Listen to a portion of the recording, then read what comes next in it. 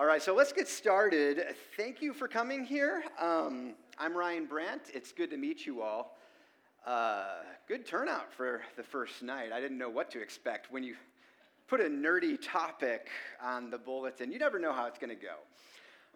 Now, it is a nerdy topic. This connects with everything, though.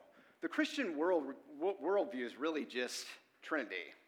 The gospel is really just the Trinity, right? Everything you can pretty much just summarize by saying the Trinity. And that's going to be the first 2 weeks, including today. So today and next week, we're going to talk about what is the Trinity. That's what the first and second councils get at. The word ecumenical just means all Christians. These are the first four councils that are composed of all Christians coming together from, at the time, around the Roman Empire, coming together and talking about God in a way that would answer questions, be consistent with the biblical text, and not lead to denying that Jesus could possibly save you. There was a lot of views at the time that did, implicitly usually, views of God that if you thought through it, if you were a nerd and you thought through everything, you'd realize, holy cow, this leads to the view that Jesus couldn't possibly save me. That's what a heresy is, by the way.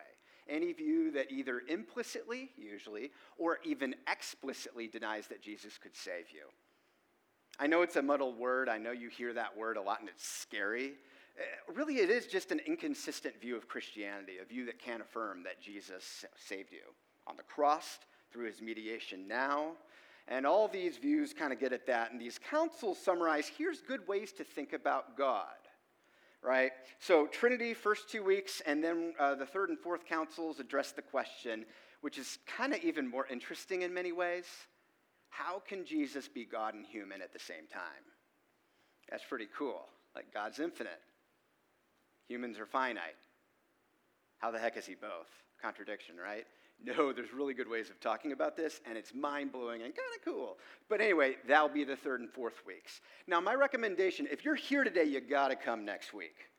All you're going to hear is everything wrong. Well, some of the right stuff. We're going to get at the beginning of the first council today. But how do I talk about the Trinity in a way that is rational and not self-contradictory? That's what we're going to get at next week. All right, just for sake of time, that's the way it is.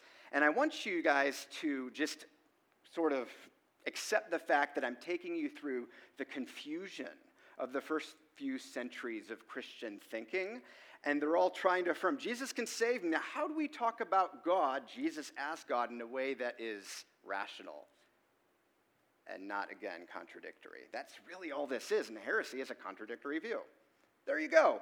I saw this class was called Four Creeds. That was a way longer introduction than I meant, sorry. Four Creeds, so I just thought I'd add that too. The first four ecumenical, all Christians council. So if you're Eastern Orthodox, if you're Roman Catholic, if you're Protestant, you affirm this. We all affirm this. So anyway, we're four creeds. So we're going to, all great kinds of creeds. There's the creed that you all know and love. There's the kind of creepy creed.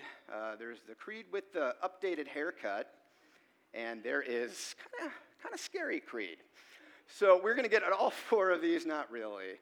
All right, so I'm going to come back to this slide a little later. It makes more sense a bit later. I want to begin by discussing that the Trinity just didn't come out of thin air. If you read the Bible well, if you read it a lot, I bet you've come across a lot of this Father, Son, Holy Spirit. Father sending the Son, sending the Holy Spirit. What's all this language getting at? It's everywhere, but the word Trinity is not used. The concept is everywhere, but the word isn't. Kind of like incarnation. The whole Bible is about God's incarnation in the person of the Son. Call that Jesus. But the word incarnation is never used. The concept is everywhere, right? It's the same with Trinity. Now, I'm going to go through this a bit quick because I do want to focus on the four ecumenical councils. If you're a note taker, your hand's going to hurt, just so you know. But I'm looking at my wife, so I wasn't like judging somebody I don't know. Like, your hand's going to hurt, and you're already pregnant. So yeah. So the first point I want to start with, my bad.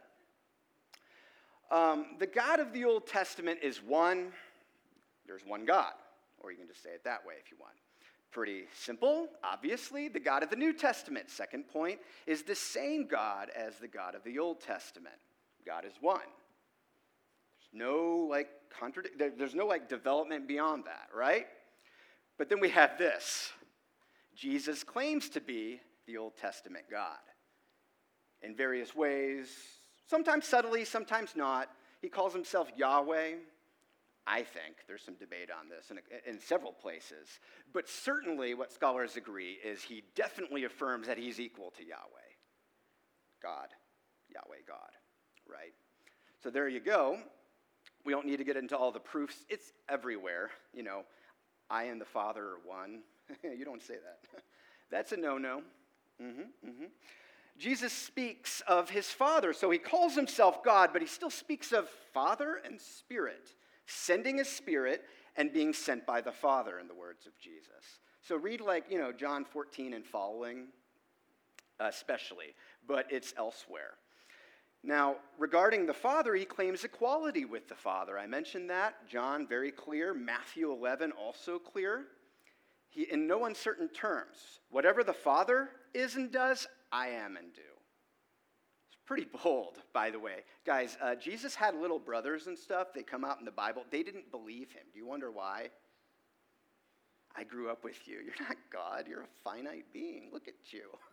I'm more athletic than you, Jesus, but he claims equality with the Father.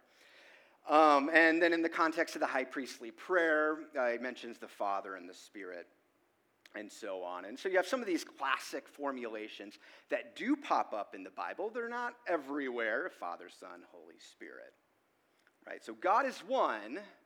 Starting with the incarnation, we have this Jesus dude who, by proof of his resurrection, is God, after he claims to be God, right? And yet there is a threeness here as well, Father, Son, Holy Spirit. So what do you do with that?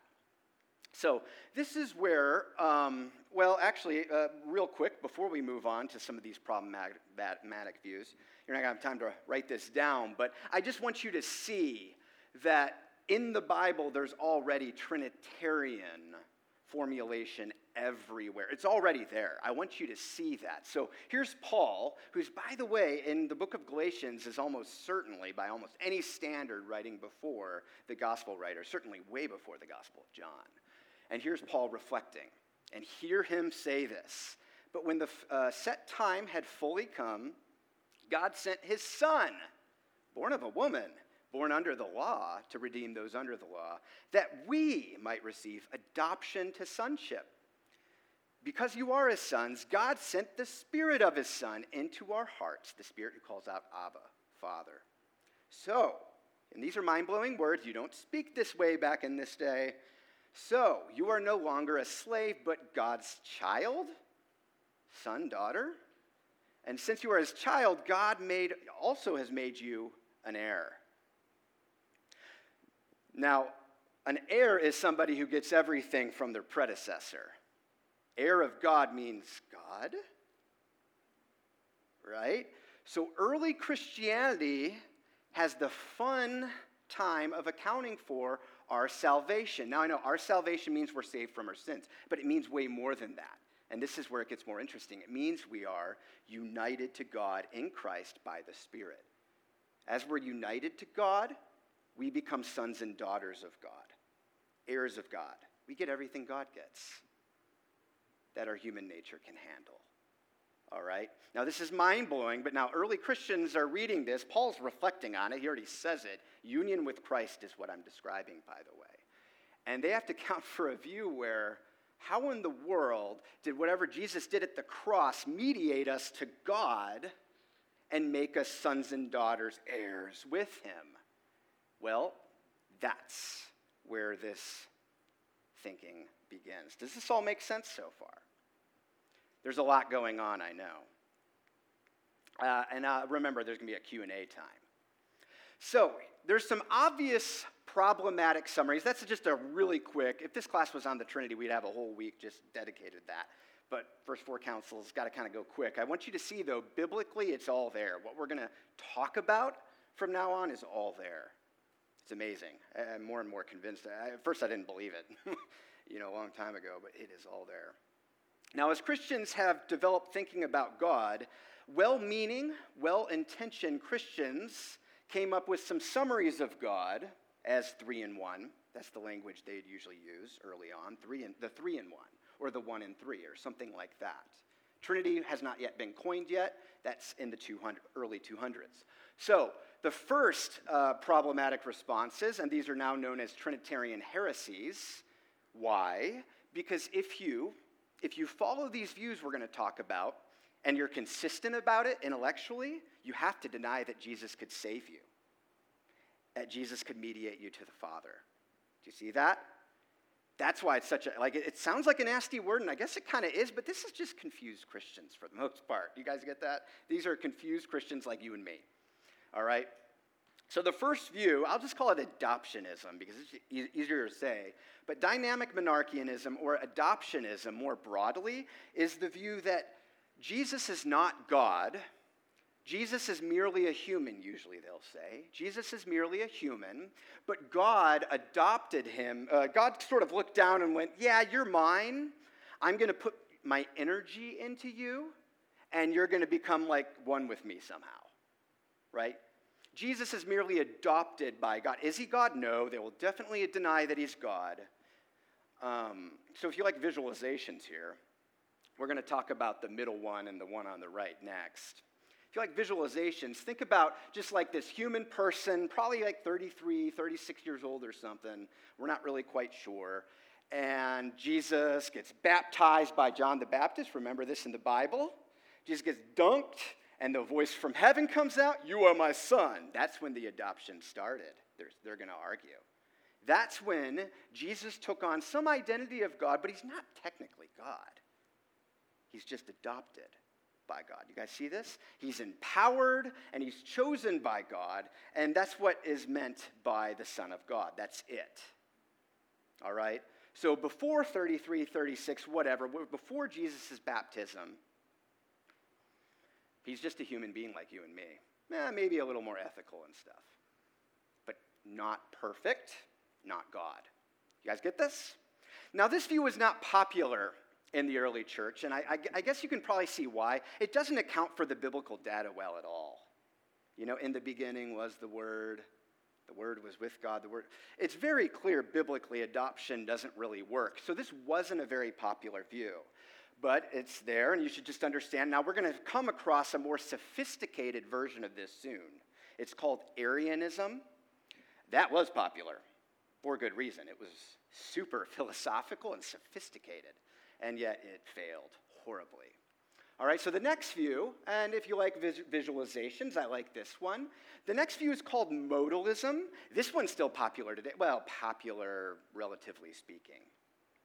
Modalism is the view that God is one person, and the Father, Son, Holy Spirit, Logos, etc., wisdom, all these are just different names for God, the same thing. Modalism is the view that God is one person, but he maybe puts on different masks, different forms as time goes on. You guys see that? Now, the word here comes from mode. I'll simplify this. It comes from the concept in that culture where there's not that many actors because they're not paid very well. Think of theater here for a second, all right? There's not very many actors, so they'd have to wear these kind of obnoxious masks so you could get their characters straight. And it would be translated in various ways, but the modal is getting at that. So they thought of God as having like a Father mask, a Son mask, and a Holy Spirit mask, but they're all the same exact thing. No distinction beyond the mask. You can see why this is more popular. At least it can affirm that Jesus is God, and the Holy Spirit is God, and the Father is God, and God is one, and there's even a threeness there. But we're going to see that this one fails, or maybe I'll just tell you that it fails. So modalism, they sort of, we're not going to do that. That's way too nerdy. So modalism, you can think of it this way. God is just like renaming himself and rebranding himself. I had never thought of it this way, right? Rebranding himself as time goes on. He's known as Father in the Old Testament, which, by the way, isn't even true. You don't call Yahweh freaking Father. That's really obnoxious, right? That's a Jesus thing. Yeah. But anyway, they kind of thought of it that way. Son starting in the incarnation, Holy Spirit through today. Now, the problem with this view is all kinds of things, but think kind of common sense first. You are my son with whom I'm well pleased. Thank you, Father. You know what I mean? Right? So, but that's not going to make it a heresy, right? The view is weird. It doesn't match the Bible, but how in the world are they denying that Jesus can save you? Now, if you heard in between the lines in adoptionism, that might be obvious.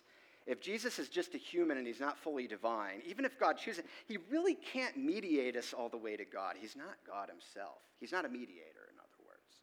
So that's the problem with adoptionism. Modalism, historically and even today, in order to make sense of itself, ends up denying that the mediation of Christ, that fact that the Son is still fully human, they're going to deny that. They're going to say he shed his humanity after the ascension, typically. Or at least they're going to imply that he shed his humanity after the ascension. In other words, when you talk to a modalist, they don't have this present, strong, beautiful view of a present mediator who's God and human, mediating us, that's a weird word right now, mediating us in this present moment to the Father. They end up denying that because it's kind of weird for them, given the view that it turns the threeness of God into mere masks. But that's more advanced. So if you have questions about modalism, we can get to it later. It's still popular today. T.D. Jakes is a modalist. And if you ever... Now, apparently, I just had a philosopher friend tell me he's affirming Trinitarianism now, but his seminary is not. So I don't think so. I think he's still a modalist. I'm looking up on Google. Is T.D. Jakes a modalist? I just did that last week, and it said what I'm saying, but my philosopher friend was convinced, so I'm possibly wrong. Now, you're like, why is this such a problem? Right? Well, if there's no present mediation, if there's no present right hand of the Father, if there's no one who's saving you presently, then here's the picture of Christianity. Jesus did it on the cross, shed his humanity, now you do it too. You live, you be like Jesus. That's kind of dark. But Christianity has argued, no, salvation is fundamentally of God's grace. If God's grace is not primary and Jesus doing it for you is not very clear, then it's going to be heretical. And that's the problem with modalism. Now, it's a little more technical, and I glossed over that given the time constraints. Let me know if you have questions later. Now, modalism was popular. I'm talking in the 200s. Not wildly popular, but there was a good 30% of people who called themselves Christians that would naturally think modalistically. Guys, just to give you an idea, most of my students are either modalists or tritheists. They don't know it. Do you guys see what I'm saying? They don't know they are, but rationally, when you listen to them, they cannot account for otherwise. So don't feel like, I need to avoid that. No, embrace it and then figure out why it's wrong. If you don't become a heretic, you will never become orthodox. You have to listen to these people, seriously. If you have to listen to these people, like they have a lot of good stuff to say because they do, and then you need to see why the view fails.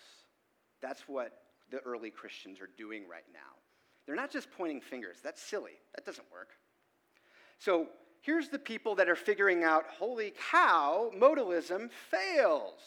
We're not going to talk about this in detail. Here's some names for you. These are people that affirm something very close, although the language isn't invented yet, very close to what we call Trinitarianism today.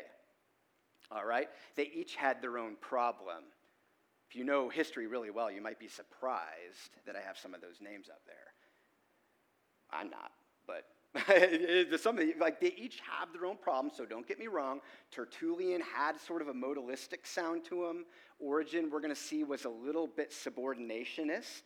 In other words, his view of the Son, Jesus, he thought kind of as less than the Father without wanting to say that. He sort of affirmed that. That's a problem. We're going to see why. But these are a lot of my heroes at least.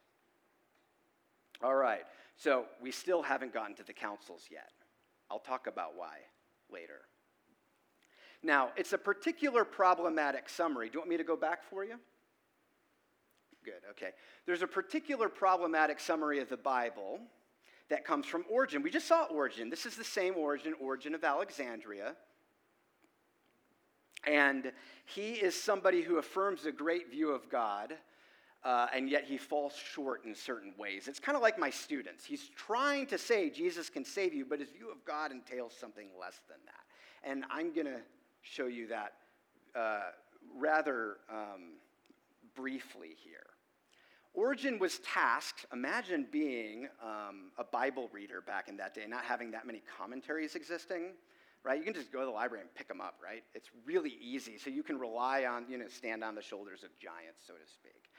Now, Origen was one of those first really brilliant systematic thinkers in the early church. It got him into problems, but don't be so hard on him. He wrote 800 books. Until you do, be really easy on this guy. Now, he's a little weirdo, like anybody who writes 800 books would be a weirdo, right? Now, he's just reading the Bible, right? They were good Bible readers back then. Don't let anybody lie to you. He's reading the Bible literally, but there's a lot of tension in the Bible, even in the book of John. Now, John's not a moron. Jesus isn't a moron. There's a reason there's a tension here. Origen didn't know how to resolve it exactly, or I should say, he wasn't consistent with himself. So there's times where he's reading it, and it's very clear. Here's Jesus talking. I have not come on my own accord. Whoa. He who sent me is true, and him you do not know. Jesus is implying that he's less than the Father here. Well, it's in the Bible, guys. See that? But then elsewhere, same book, next chapter. Jesus is tricky. He does it on purpose, by the way. He says why. He implies that he and the Father are one, which he will clarify more succinctly, and I'll give you that verse soon. If you knew me, Jesus says, you would know my Father also. Those are strong words. In other words, I am the Father. I and the Father are one. So first you said you're less than the Father. Now you're saying you're equal to the Father. Which way is it? Well, Origen, unfortunately, he resolves so many things. You're actually reliant on Origen without knowing it. That's the brilliant thing. There's so much this guy solved, all these riddles. And if you guys like to talk about God as incomprehensible and beyond space-time and infinite, Origen coined some of these terms, at least for Christian theology. Now, he didn't solve this, though. Which one is it? Is the Son lesser than the Father, or is the Son equal to the Father? He didn't solve it, so he spoke like both. He didn't resolve it. But here's the problem. He tended to pick Jesus is lesser. The Son is lesser than the Father. And theologians, and this is in the 200s and 300s, who were in the wake of Origen, tended to be what you call subordinationists. They subordinated, made lesser, the Son to the Father. And this is going to cause great controversy, but wait for it. Think about the city of Alexandria. We're going to be there in just a second. A guy named Arius was a church elder in Alexandria following Origen here, and it explodes. A controversy explodes, and that's going to be the first ecumenical council called to resolve it. Before we get there, and I'm not sure how much I want to touch on this. I like to usually hit it for like 40 minutes in a class like this to talk about this view called Neoplatonism, to see how this connects with Trinitarian thought, how it ruins it and yet affirms it in other ways. I don't want to get into too much detail here, but suffice it to say that Neoplatonism, see a word you know, or a philosopher you know in that, Plato, Aristotle's teacher. Right? Plato, the pupil of Socrates. This is a word that was later coined, so Plotinus, that's the person's name who made this a thing. Plotinus wouldn't call himself a Neoplatonist, but he was a Platonist, and he developed a particular philosophy that was popular, at least among certain people in the 200s, all right? So, Plotinus developed, first of all, a view that there are three divine hypostases. This isn't a word you know unless you know Greek. Hypostases. Now, some of you guys that know theology know this is the Greek translation, somewhat equivalent of the word person in Latin, right? So Christians are going to end up using this. But this comes from Plotinus, and Origen borrows it. And for the first time, we have a Christian calling the triune God, Father, Son, Holy Spirit, three divine hypostases. The word isn't really clear during the day yet. I just said person, but it really meant something more like being, right? Now, here's the problem. Origen did to some extent, but Plotinus certainly did, thought of these three divine hypostases. Sorry, it's a little bit squished on the screen. I'm not sure how that translated, my bad. There's these three divine hypostases that are the origin of the world that we all know and love. The sensible world is this world. It's the world you taste and touch and feel. If you've read Plato, you know about this. If you don't, just hit yourself on your hand. You know what I'm talking about. This is the sensible world. And the sensible world in Plotinus's and later Origen's view is an overflow, an emanation. We don't need to know the details here. Think of an unintentional, inevitable creation, right? When your cup overflows, just imagine the one, right up here, the highest divine hypostasis as eternally overflowing and producing this world. It's really complex. It's actually really beautiful. Origen takes this up, it creates problems, and yet it solves some other ones, all right? Now have this in the back of your mind. Here's my main point I want you guys to see. In the Greek view, in the early church, in the Greek view back then, the view of God had in it the possibility of different levels of God. It's not just God or not, right? In our culture, I feel like you're either God or you're not. There's not like a different level of divinity. Well, in Greek culture, Neoplatonism, Platonism to some extent, had a possibility that there's like a highest divine being and then lower divine beings. The one is the highest divine being in Origen's and Plotinus's view, but then there's lower divine beings. Now, Plotinus called the second one, I don't like news, let's call it the intellect or the mind. And then the third divine being is usually rendered soul. This diagram says world soul. You can see why Christians are going to think this is peculiar and interesting because the Bible talks about the Father, the Son, and the Holy Spirit. And unfortunately, Origen just sort of plop. Father, Son, the Logos, the Word, the intellect, that's not a stretch at all. And the soul, Spirit, Father, Son, and Spirit. All right, now this leads to all kinds of problems, but please in your head just have this basic point down. There are different levels of God. The Father's the highest level. This is a no-no. Don't hold this view, but this is going to be the view we're developing. The Father is the highest level. The Father is ineffable. You cannot speak about him. He's somebody that you can't even talk positively about. You can only say what he is not. The Father is infinite and eternal. Do you see what I'm doing here? He's not bound to space-time.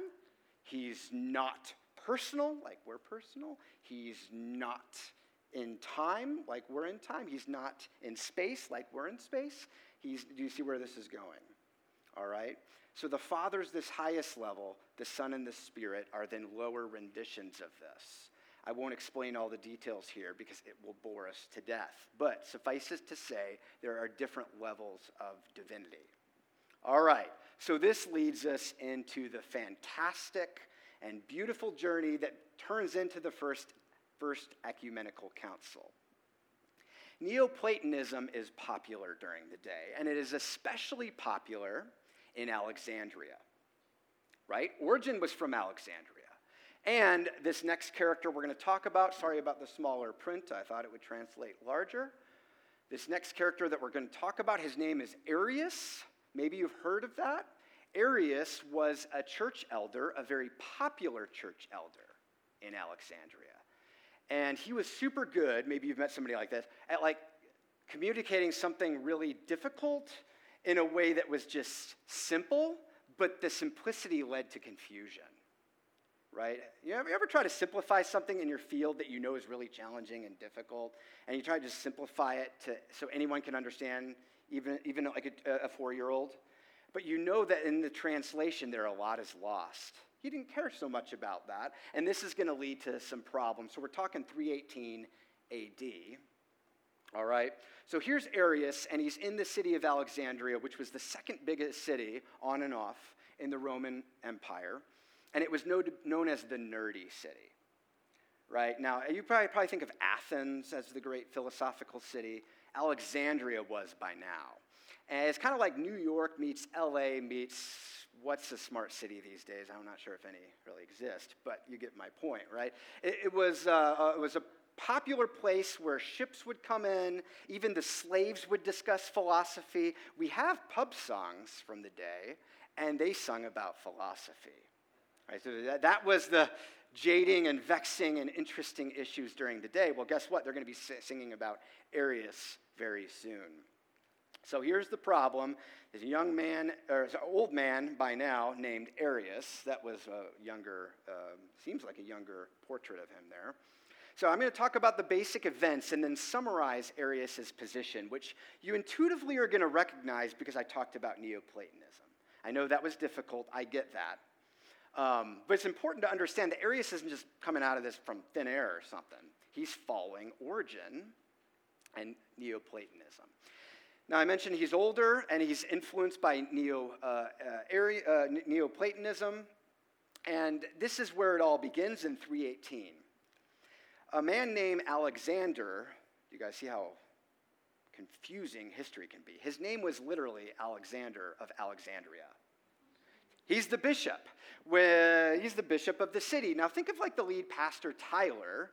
He's the bishop, all right? So Alexander preaches on Sunday, and part of his message, part of his sermon, argues that the Son is homoousios. Now maybe some of you heard of that term.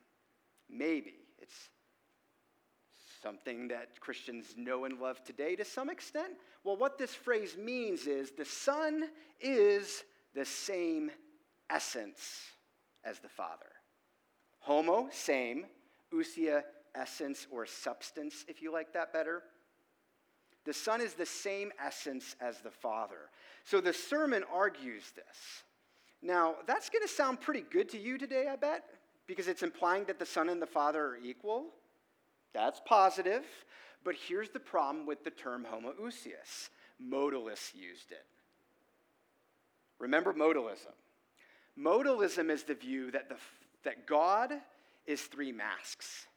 He's not 3 persons. He's only 3 masks. So there's the Father mask, the Son mask, and the Holy Spirit mask. There's not real threeness in God.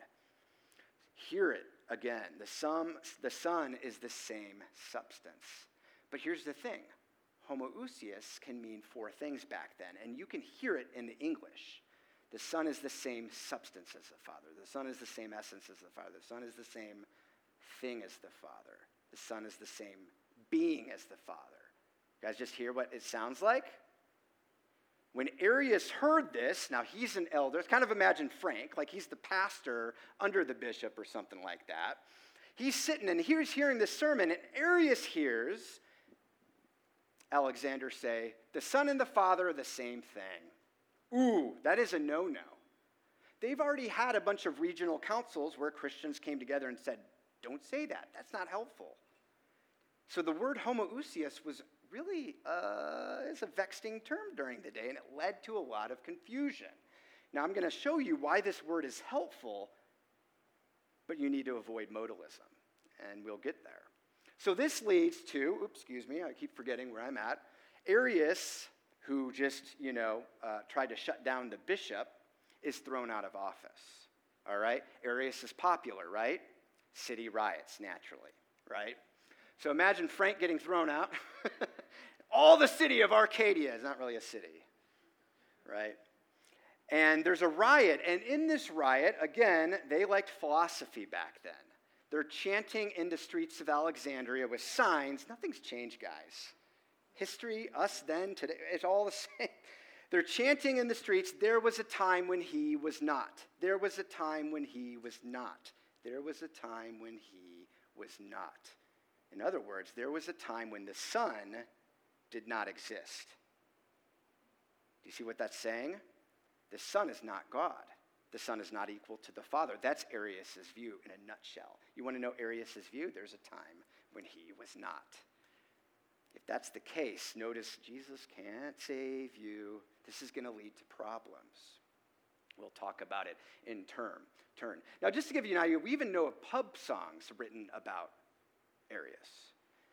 And he was popular. They were generally for him. One of them, the only one I really know, and the only one maybe that's in existence, goes something like, we don't have Western harmony and melody hasn't been invented yet, the notation system. So we don't know how it was sung, but it was, I'm Arius of Alexandria, I'm the talk of the town, friend of saints, elect of heaven, filled with learning and renown. If you want the Logos doctrine, I will serve it hot and hot. God begat him, and before he was begotten, he was not. Right? That's fun. In other words, you want to know about God? You guys want to know the explanation for who the Father is and who the Son is? There was a time when he was not. The Son is lesser than the Father. All right? So let's summarize his beliefs, though, because there's actually simpler ways of doing this, and I want you to see that his argument is really strong. It fails, but it's strong. So I'm going to pretend to be Arius. This is what I do in my classes. But usually I spend, depends on the class, maybe 70 minutes just being Arius and arguing my view and seeing if students can beat it. It's a hard view to beat. Well, here's his view. First of all, the Son cannot be God. His argument, the Son cannot be not fully God. The Son is God, but a lesser God. So the Son cannot be fully God. In other words, equal to the Father, equal with the Father. Why, though? Here's his first argument. It's simple. It's self-explanatory. God is immutable. That just means God doesn't change. Does the Son change? Does Jesus change? He was a baby. He grew up. Right? Jesus isn't immutable. Jesus changes. Jesus can't be God. Home run. Right? That's his first argument. You guys capturing, does that make sense? Then the second, he makes just a purely textual argument here. Paul says it, that's Father right there. He does exegesis. That means interpreting the Bible. He turns to Colossians. Paul in Colossians 1:15, the Son is the firstborn of all creation. Home run. Absolute home run, right? The Son is the firstborn of all creation. This is how he thought of it. It's beautiful. It fails, but it's so close. In the beginning was the Word, and God said, that's the Son. Let there be light. In the beginning, the Son did not exist, but when the Father spoke his first breath, let there be light. That's the Word. That's the Son. That's the creation of the Son. Firstborn of all creation. Textually, that's very possible. It really is. Here's another argument. Or another way to look at it as well. This comes out in the Psalms, Psalm 2, and the author of Hebrews quotes it twice. You are my Son. Here's the Father talking, with whom I'm well pleased. You are my Son. Today I have begotten you. Today. In other words, was the Son not begotten before that? You guys get the logic here? The Son seems to be lesser. I've seen a lot of concerned looks on everybody's faces. Good. You're becoming an Arian. Good. Now, what I'll often try to do is make sure it's a weekend right now. It just starts right now. You all go home and try to figure out how to beat it. Because if Arius is right, Christianity falls apart. And he knows it, by the way. We're going to get there in just a second. Christianity literally falls apart. So that's his argument. The Son is a created being. There was a time when the Son was not. The Father created the Son. All right? There it is in the text. How do you get around that? Well, it's church and people are going to be really bugged. I'm just going to tell you, right? So, God is immutable. Well, okay, that one's too complicated. We'll wait until the third and fourth councils. It's an easy way to address it, but it has to do with Jesus being fully God and fully human. All right? The second one, textually, it can mean created, firstborn. I was the secondborn. My older brother was the firstborn. He was a created being. But that also can mean preeminent. It can be a metaphor, just standing in for preeminence, the preeminent one over. Either one is exegetically possible, all right? And then here, this is where it gets fun. What does begotten mean? Have you ever wondered that? Like you read the Bible, it uses the word begotten a couple times. Does that mean created? Or is that something else? That's what the first council is going to solve, so I'm going to let us sit on that for now, all right? His second argument, or belief, and this one's kind of obvious at this point, but I just need to say what the word hetero means. You probably know homoousios, same substance. Heteroousios, different substance. Whatever the Father is, the Son's not that. The Son's different from the Father. The Son specifically is lesser than the Father, okay? Now, Arius didn't like to use extra biblical wording, so he didn't like to say this, but he believed the Son, if anything, was not homoousios, was heteroousios, different substance than the Father. And finally, if you're wondering why this is actually a strong view and biblically warranted, he doesn't hold that Jesus is just human. Jesus is God, 99% of what the Father is. Remember the different levels of divinity? Neoplatonism, y'all, woo, okay. Now, he held that the Son created the world. The Father created the Son. I have a nice little imagery here, and then I'll go back if you want to see. God the Father created, that's the key word, begot. He thought begotten meant created. God the Father created God the Son, and then God the Son, I don't really like that diagram, created the world. So God the Son is kind of our God in a way, but he's not everything the Father is. He's a lower level divine being, a high level divine, but lower than the Father, okay? I know worldviews are weird. Today we think so differently than this. It might take a while to sink in. That's okay. The first time I heard this, I was like, what? This is dumb. And then I kept studying it. I'm like, oh, this actually makes a lot of sense. So that's how he would read the Bible. In the beginning, God created the heavens and the earth was without form and void. God said, Father said, Son created the world. Let there be light, and light was created through the lesser deity, the Son. Well, maybe a little complicated. So let's just turn to the response, which was very quick in Alexandria. By the way, don't watch the History Channel anymore. I hate saying that because I grew up on it. It used to be awesome. The History Channel makes it out like, oh, Arius' views were actually the more, like they were assumed in the church, but then the Christians had to prove it wrong or something. No, when Arius came out with his views, they understood why he thought that Alexander sounded like a modalist, but Christians, at least 99% of the ones that we're aware of, rejected his view, like on contact. It's like, clearly the Son is fully God in every way. But it became popular, we're going to see in just a second. Now, first, I want to show you the arguments against Arius from his bishop. These are just the initial counter-arguments, okay? There's going to be way more expansive ones, but I really like these first counter-arguments from his bishop. Remember, that's Alexander of Alexandria. First of all, this is clever. God doesn't change, right? If God is a father, then God changed, because there was a time when the Son did not exist. That's clever.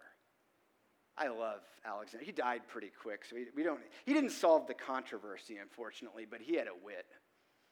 Here's the second point, and this is something that Arius would take point with, but you can follow the logic. Alexander is going to say, Arius, my pastor who's now kicked out and you started the riot. Arius, my former pastor, right? You can't really affirm that you can worship the Son. If the Son is the lesser deity, you really cannot worship the Son. Read the Bible. Jesus is worshiped consistently. You only worship God. Arius would technically respond, so I'll hear me out here, but he would technically respond, well, yeah, he's God, but he's a lesser deity. You can still worship our Creator. But he's not our Redeemer, Arius. Well, yeah, okay. See, so there's something that falls here. Now, this is why Arius' view lost.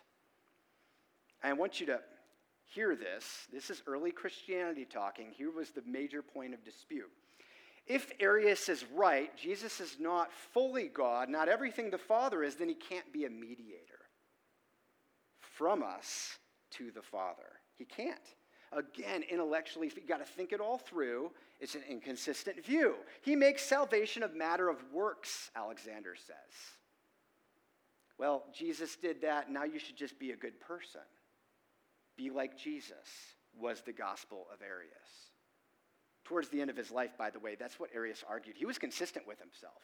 Yeah, I guess salvation's a matter of emulating Christ. Oh, if salvation isn't Jesus did it, and based upon that, then you have something different than Christianity. The early church, the Bible, very clear about this. Roman Catholics, Eastern Orthodox, hold this view. Now, it's not always clear among every theologian, but they hold this view historically. And today, I'm friends with these people. All right. So if you ever heard of Athanasius? Oh, by the way, the Eastern Orthodox Roman Catholic hold this view. I'm talking about the good view, that salvation is based upon God's grace fundamentally. All right, not the bad view. Oh, just in case that was a... Now, if you ever heard of Athanasius here, he's like a real hero of a lot of evangelicals. He steps in here. Not going to cover him because he didn't solve it, but his books are helpful and fun. If you want to read them, they're very readable. Some of the other people we're going to talk about are technical, but they solve the controversy, so I'm going to focus on them. Athanasius gets us halfway there. So a book, if you want to buy it, it's really blurry. Oh, it came better than I thought it would. On the Incarnation. All right, it's a classic now. Athanasius was Alexander's secretary during the Council of Nicaea. So he was the secretary, and then he later becomes the bishop, but he's controversial, and so he kind of loses his office and then gets reinstated and so on and so forth. 5 times, I want to say. Stressful life. He's a real hero today. I'm not going to talk about him, but just in case you heard of him, this is where he goes. He's like an Alexander clone. Now, the response that we're all going to talk about in detail, and this is where we actually get to the First Ecumenical Council, just when I wanted to. Glad I didn't nerd out too much. I hope this is all clear. Now, the emperor at the time is a famous one. Constantine recently became a Christian. There's debate about that. Let's just take him at his word. I'm not really sure. Constantine eventually calls the council to settle this dispute. That is the First Council of Nicaea, okay? That's what we're going to talk about next. Now, you might be wondering, why in the world did it take until 325 AD, 300 years after Jesus was around, why did it take Christians 250 to 300 years to have a first all-inclusive universal council? The answer is really simple, but I figured I'd get a question, so I'm just going to answer that really quick. Now, just for a second here, these dates, the second date is right on, 313. The first date's just kind of like around 60. Christianity is normally, in Roman Empire history, a persecuted religion. Not viciously so for the most part. Not viciously, generally. There were 3 periods of intense universal persecutions, and those are the ones that you're familiar with. If you see like renderings of Christians getting like burned alive, or animal skin being put on them and then wolves being set against them, or Christians being set on fire so they can light gardens. Yeah, these all happened. That did happen, but generally speaking, outside of about 30 of those years, it was like just kind of like jaywalking. Being a Christian was illegal, but no one's going to come after you for the most part. But this prevented Christians from, bringing all their bishops, all their church leaders, and gathering together. They did it a couple times. It didn't go well. Everyone got caught, and then you're put to death. So Constantine comes on the scene. He becomes emperor through a really weird series of events that we're not going to cover in here. And in 313, that's that year I mentioned, he makes Christianity a tolerated and even arguably a favored religion to some extent. We won't get into all the details here, but notice 313 is the Edict of Toleration, or Edict of Milan is what I usually call it. Well, the first ecumenical council is in 325. So that's why it took that long. Christianity was outlawed to some extent. I'm not going to talk about that map. It'll be kind of confusing. I'm going to show you a map to show you where this first council took place. All right? About 5 more minutes, and then we'll have Q&A time. So introduction to this council, this is the classic one you've probably heard about. If you heard about one council, you probably heard about this one. It's kind of unfortunate because the council didn't really solve the controversy. It led to more controversy, but it was a really good attempt. So a quick introduction to the council. Imagine a bunch of bishops walking in and attending this thing, maybe 250 bishops from all across the Roman Empire. So think the Mediterranean and all the region around the Mediterranean, right? Now, many of these bishops, especially the older ones, were just tortured under the previous emperor's reign.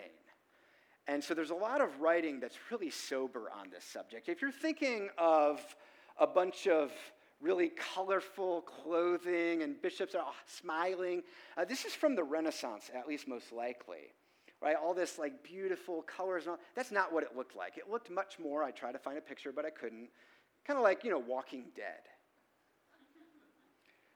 Ways Roman emperors would torture Christians, at least under the last reign, were very Assyrian-like, if that doesn't make any sense to you. They would they flayed you.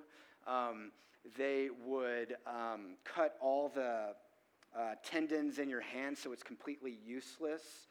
Your bones would often show after they were done torturing you. Now, this didn't happen all these 300 years, but when it did happen, it was bad. And a lot of these bishops, it was like a parade. It was sobering, right? So don't imagine, if you're imagining like this beautiful, like, hey, let's get together and talk about Jesus. It was more of, oh my goodness, the bishop who was almost tortured to death, right, is going to go, how do we talk about Jesus better? All right, so this happened in the city of Nicaea, which was the second choice. Nicaea has better weather, so they changed it seriously to Nicaea. Christians care about good weather. If you're here, sorry, you're not one of them. Yay, Phoenix.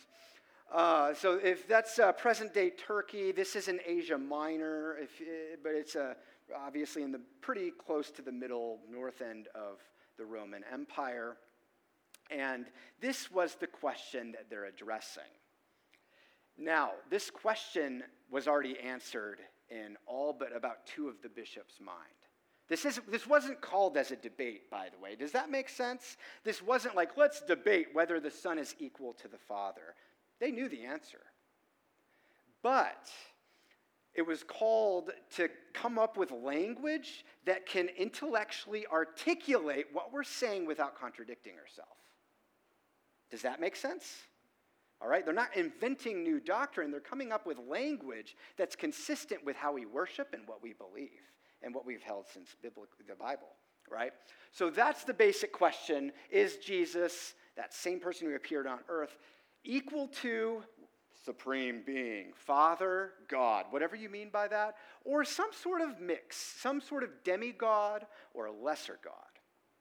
All but 2 bishops were obviously yes. Obviously, he's equal to the supreme, whatever God is, Jesus is. All right? Now, there's 2 parties attending, and I mentioned that all but 2 bishops held to yes to that question. Well, there were a couple bishops that did follow Arius on this point. Arius was clever, and like I mentioned, you can kind of make sense of the Bible with him. Your theology falls apart. Your view of salvation falls apart, but you can kind of make sense of it. And they held that the Son is the highest emanation, the highest form that you can be without being the Father. The Son is 99.9% God, but he's not everything the Father is. The other party argued that the Son and the Father are equal. All right? They're equal. Hear the language in English. It translates really well. Do you almost hear how it sounds like modalism if you're not careful? The Son and the Father are the same being? Is that what you're saying? No! These group followers of Alexander are saying. But they're equal in power and glory. They're both fully God. That's the confusion that this council, that the bishops at this council didn't grasp before going in. And this gets really comical and funny. We're going to have to end soon, and so I can't get there, but this leads to a bunch of Christians that are talking past each other. You just said the Father and the Son are the same thing. No, I mean homoousios, in other words, same essence. That means same thing. It's the same thing. It's the same meaning. And they're using different definitions of the word homoousios, and it leads to all kinds of funny implications, really, bad implications. All right, now this was the fundamental question, and we're going to answer this when we come back. I do promise you. You can talk about God as triune in a way that makes complete sense. You can. Now, I need to be careful how I say this. It's more than just three persons, one substance. That implies tritheism. That's not the answer. That's 50% on the way to the answer. 3 persons, one substance. I want you to know that it makes sense. But this council didn't solve it, and this is why they were talking past each other. Really what they needed to debate was something so simple. Does begotten in the Bible, the Son is the begotten one of God. Does begotten in the Bible have a temporal, that means time, a sense of time, or a logical or eternal sense? The Son was begotten by the Father. You believe that. I believe that. But I don't mean created. And that's what they weren't clear on. The Son is eternally begotten? That's right. The Son is temporally begotten. That's Arius. Do you guys see the major difference? Now, just to go just a little bit towards solving this, did God create space-time? Does time apply to God? If that's true, Father, God, begetting the Son happened in eternity.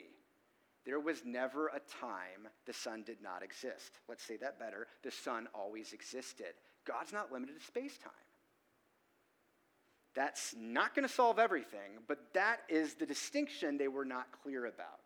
Arius is saying it's temporal. He wasn't there at the council, by the way. He wasn't a bishop, so he wasn't invited. But his followers were arguing that. And Alexander and the rest of Christianity, and the only way to make sense of Jesus saves you is to say that it is an eternal begetting.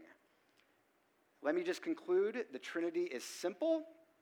Just think of it this way, and then I'll give you all the technical language next week to make sense of it. The Trinity is simply this. The Father sends the Son and the Spirit. The Father sends the Son and the Spirit eternally. The Father sends the Son and the Spirit. Imagine outside of space-time, the Father sending the Son and Spirit. It's always will be. The Son always existed. The Spirit always existed. And they're exact imprints of the Father, but there's a distinction between the three. And that's what we don't know yet, because it hasn't been philosophically solved yet. All right? So keep it simple. Guys, the Trinity, I meant to actually start here. The Trinity is simple. It's the gospel. The Father sends the Son and the Spirit, bonding you back to himself. The Father sends the Son and the Spirit into your heart, saving you. Sends the Son by way of incarnation, the Spirit by way of Pentecost. And there's so much more to say there. And if you're a little bit confused, it's because Christians didn't know how to articulate it consistently yet. They didn't know how to articulate it consistently yet. And that's what Gregory of Nyssa and the Cappadocian Fathers solve. We will get there next time. Here's the creed. We will start here next time. This creed is an excellent start. You can take a picture. You can read it. You can see how it solves Arius's problem. But it doesn't talk about the Trinity well enough yet. It sounds like modalism, y'all. It's not modalism. We're not modalists, but this sounds like modalism if you're not careful. Homoousios sounds like modalism if you don't know more. That's okay. We're on the year 300. We'll go to 400 next week. So, if you guys are feeling overwhelmed, this is the hardest part of my semester for my students. I mean that. God and Christians thought they were the biggest nerds back then. The phrase Christians like to use, following Justin Martyr, this is people in our tradition, they thought they were the greatest of all philosophies. And they spoke like it, and they acted like it. Not like all pompous, but they didn't want to contradict themselves. All right? So if you're feeling overwhelmed, you should. Alexander did. Arius did. They're talking past each other still. And yet, we can start there and we can talk about how much it solves, but then how many inconsistencies potentially can arise if you're not careful. The Son and the Father are equal, but they're not the same. They're both fully God, but there's a distinction between the Son and the Father. Athanasius couldn't put his finger on it. He believed it, but he didn't have the language yet. Later, people will invent it. Thank you. By the way, tomorrow is Hug a Greek Orthodox Priest Day. The Greek church solved this for us. This is all Greek. What I'm doing here is just Greek. It's actually not Hug a Greek Orthodox Priest. But it'd be funny if you actually went out. Greek philosophy solves Christianity. And Christians were very much proud that their view was the fulfillment of Stoicism and Platonism. Jesus spoke often like this. Paul quotes the Stoics and the Epicureans. Well, he debated the Epicureans. There's nothing to be scared of, y'all.